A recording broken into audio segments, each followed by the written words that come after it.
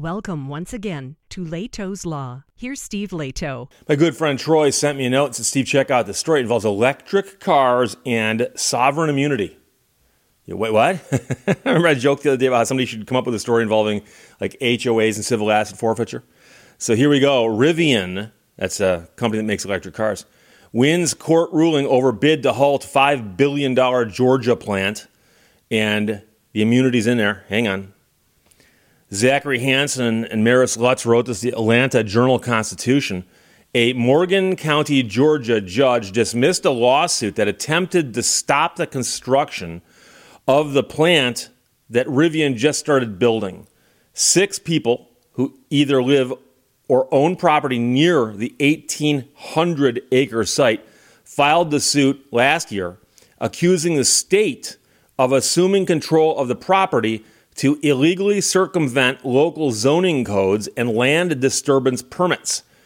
The plaintiffs allege that the state acquired the project site to avoid the scrutiny and public opposition during local rezoning hearings. So you might know that if someone's going to build a big old plant right there near your house, they might hold hearings to see what the locals think of that. And so they hold these hearings, you can go and complain.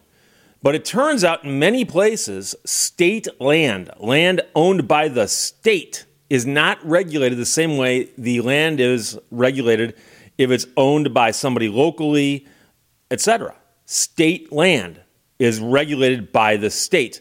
So the judge ruled that zoning laws do not apply to government-owned land, even if it's being leased to a private company for economic development.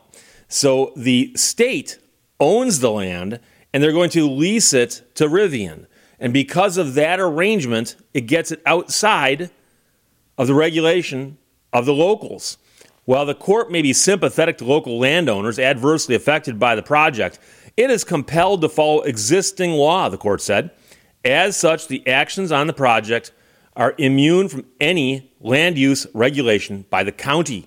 His ruling is the latest for the state regarding the Rivian plant, Georgia's second largest economic development project by promise to jobs and investment. The company, which declined to comment on the outcome of the suit, is preparing to begin vertical construction on its 16 million square foot factory early this year.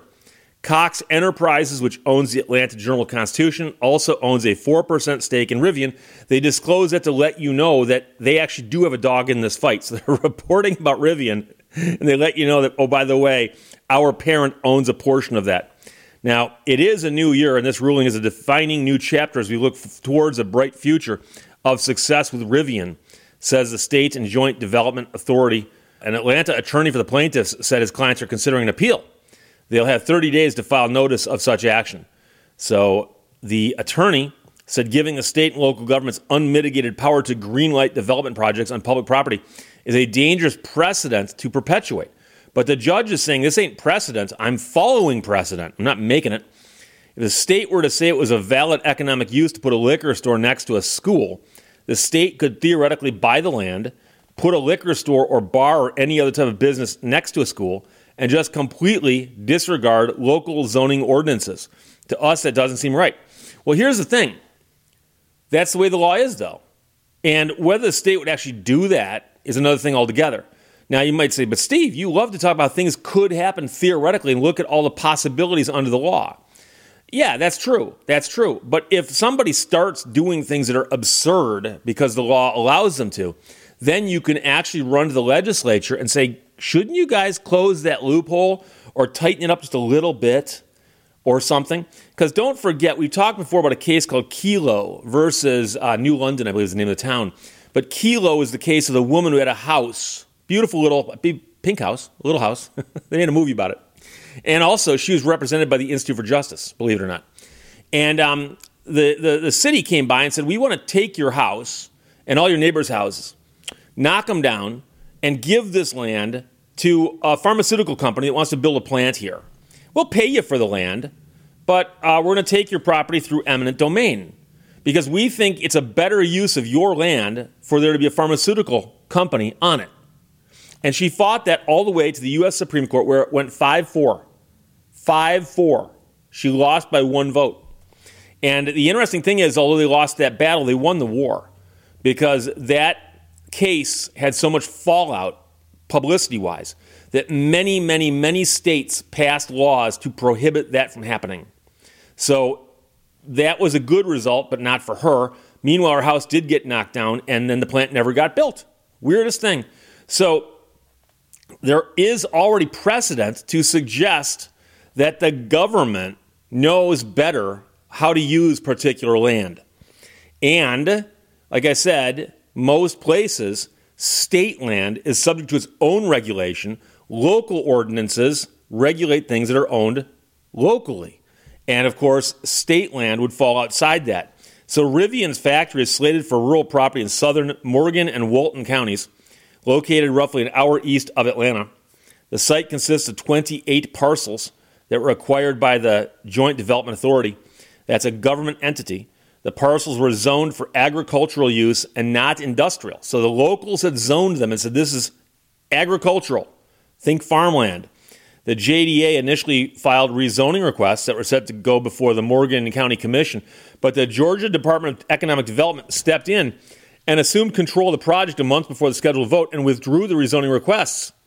So they're basically saying, we don't need to do this. We can skip this step altogether. So then they filed this lawsuit. So during a November hearing, an attorney who represents the state argued that the judge should dismiss the lawsuit because state-owned land is not subject to local regulation, part of a legal concept called sovereign immunity.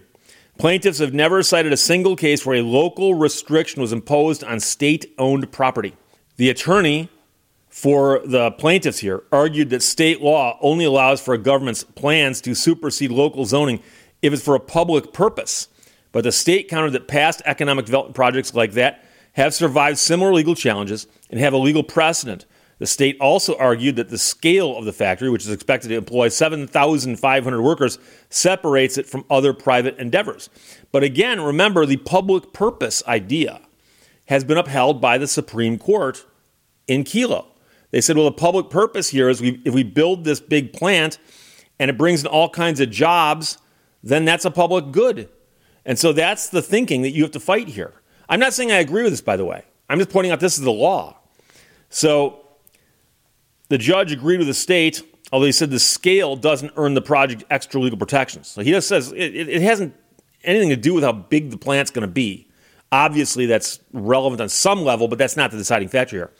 The state's argument also seems to suggest that the scale allows it to be viewed differently from other private projects, somehow recasting a private manufacturing plant into a public project. It does not, the judge wrote. The desired end result is still a private, for-profit manufacturing plant, not a public facility, but it is still on state land. A similar zoning fight remains in an Atlanta court. This client's other attorneys filed a nearly identical lawsuit in Fulton County, where the Georgia Department of Economic Development's offices are based. That case, too, appears to be an uphill climb.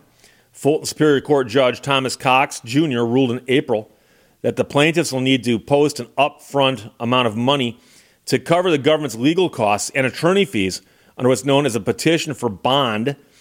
It's designed to discourage frivolous lawsuits against local and state government. The appeals court is reviewing the petition bond and whether it is warranted in the case because the judge ordered a bond of $365,000. And so that's something you don't see very often. Now, one thing I'll point out, and the attorney is making an interesting point here. He said there still could be costly consequences if Rivian begins to build its factory.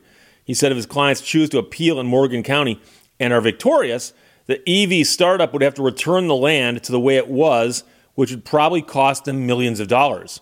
And so he said they proceed at their own risk. It just depends on how confident they are that they're going to win. Posting a bond as a plaintiff is an interesting proposition. I've never actually seen it happen in a case that I was terribly familiar with, only in the news like this. And generally speaking, in America, I pay my attorney, you pay your attorney. And so that's how the American rule works, generally speaking, unless it's a fee-shifting statute. Once in a while, though, I've seen it where they can ask a party to post a bond, and it's usually on appeal. So if you go to court and you lose and you file an appeal, and there's a judgment against you that you're appealing, many appellate courts require you to post a bond equal to or exceeding the amount of the judgment, just to make sure you're not doing this just to delay paying. And so what happens is, let's suppose they get a judgment against you for $10,000. Court might say, well, you should post a bond of $15,000. That way the $10,000 is covered, the interest is covered, and the other side's attorney fees are covered in case you get hit for those also.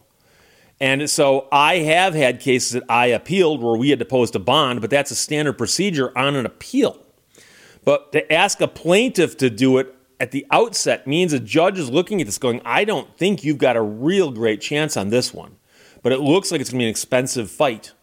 And so the other side probably said, can you ask them to post a bond? That's how silly and frivolous we think this is.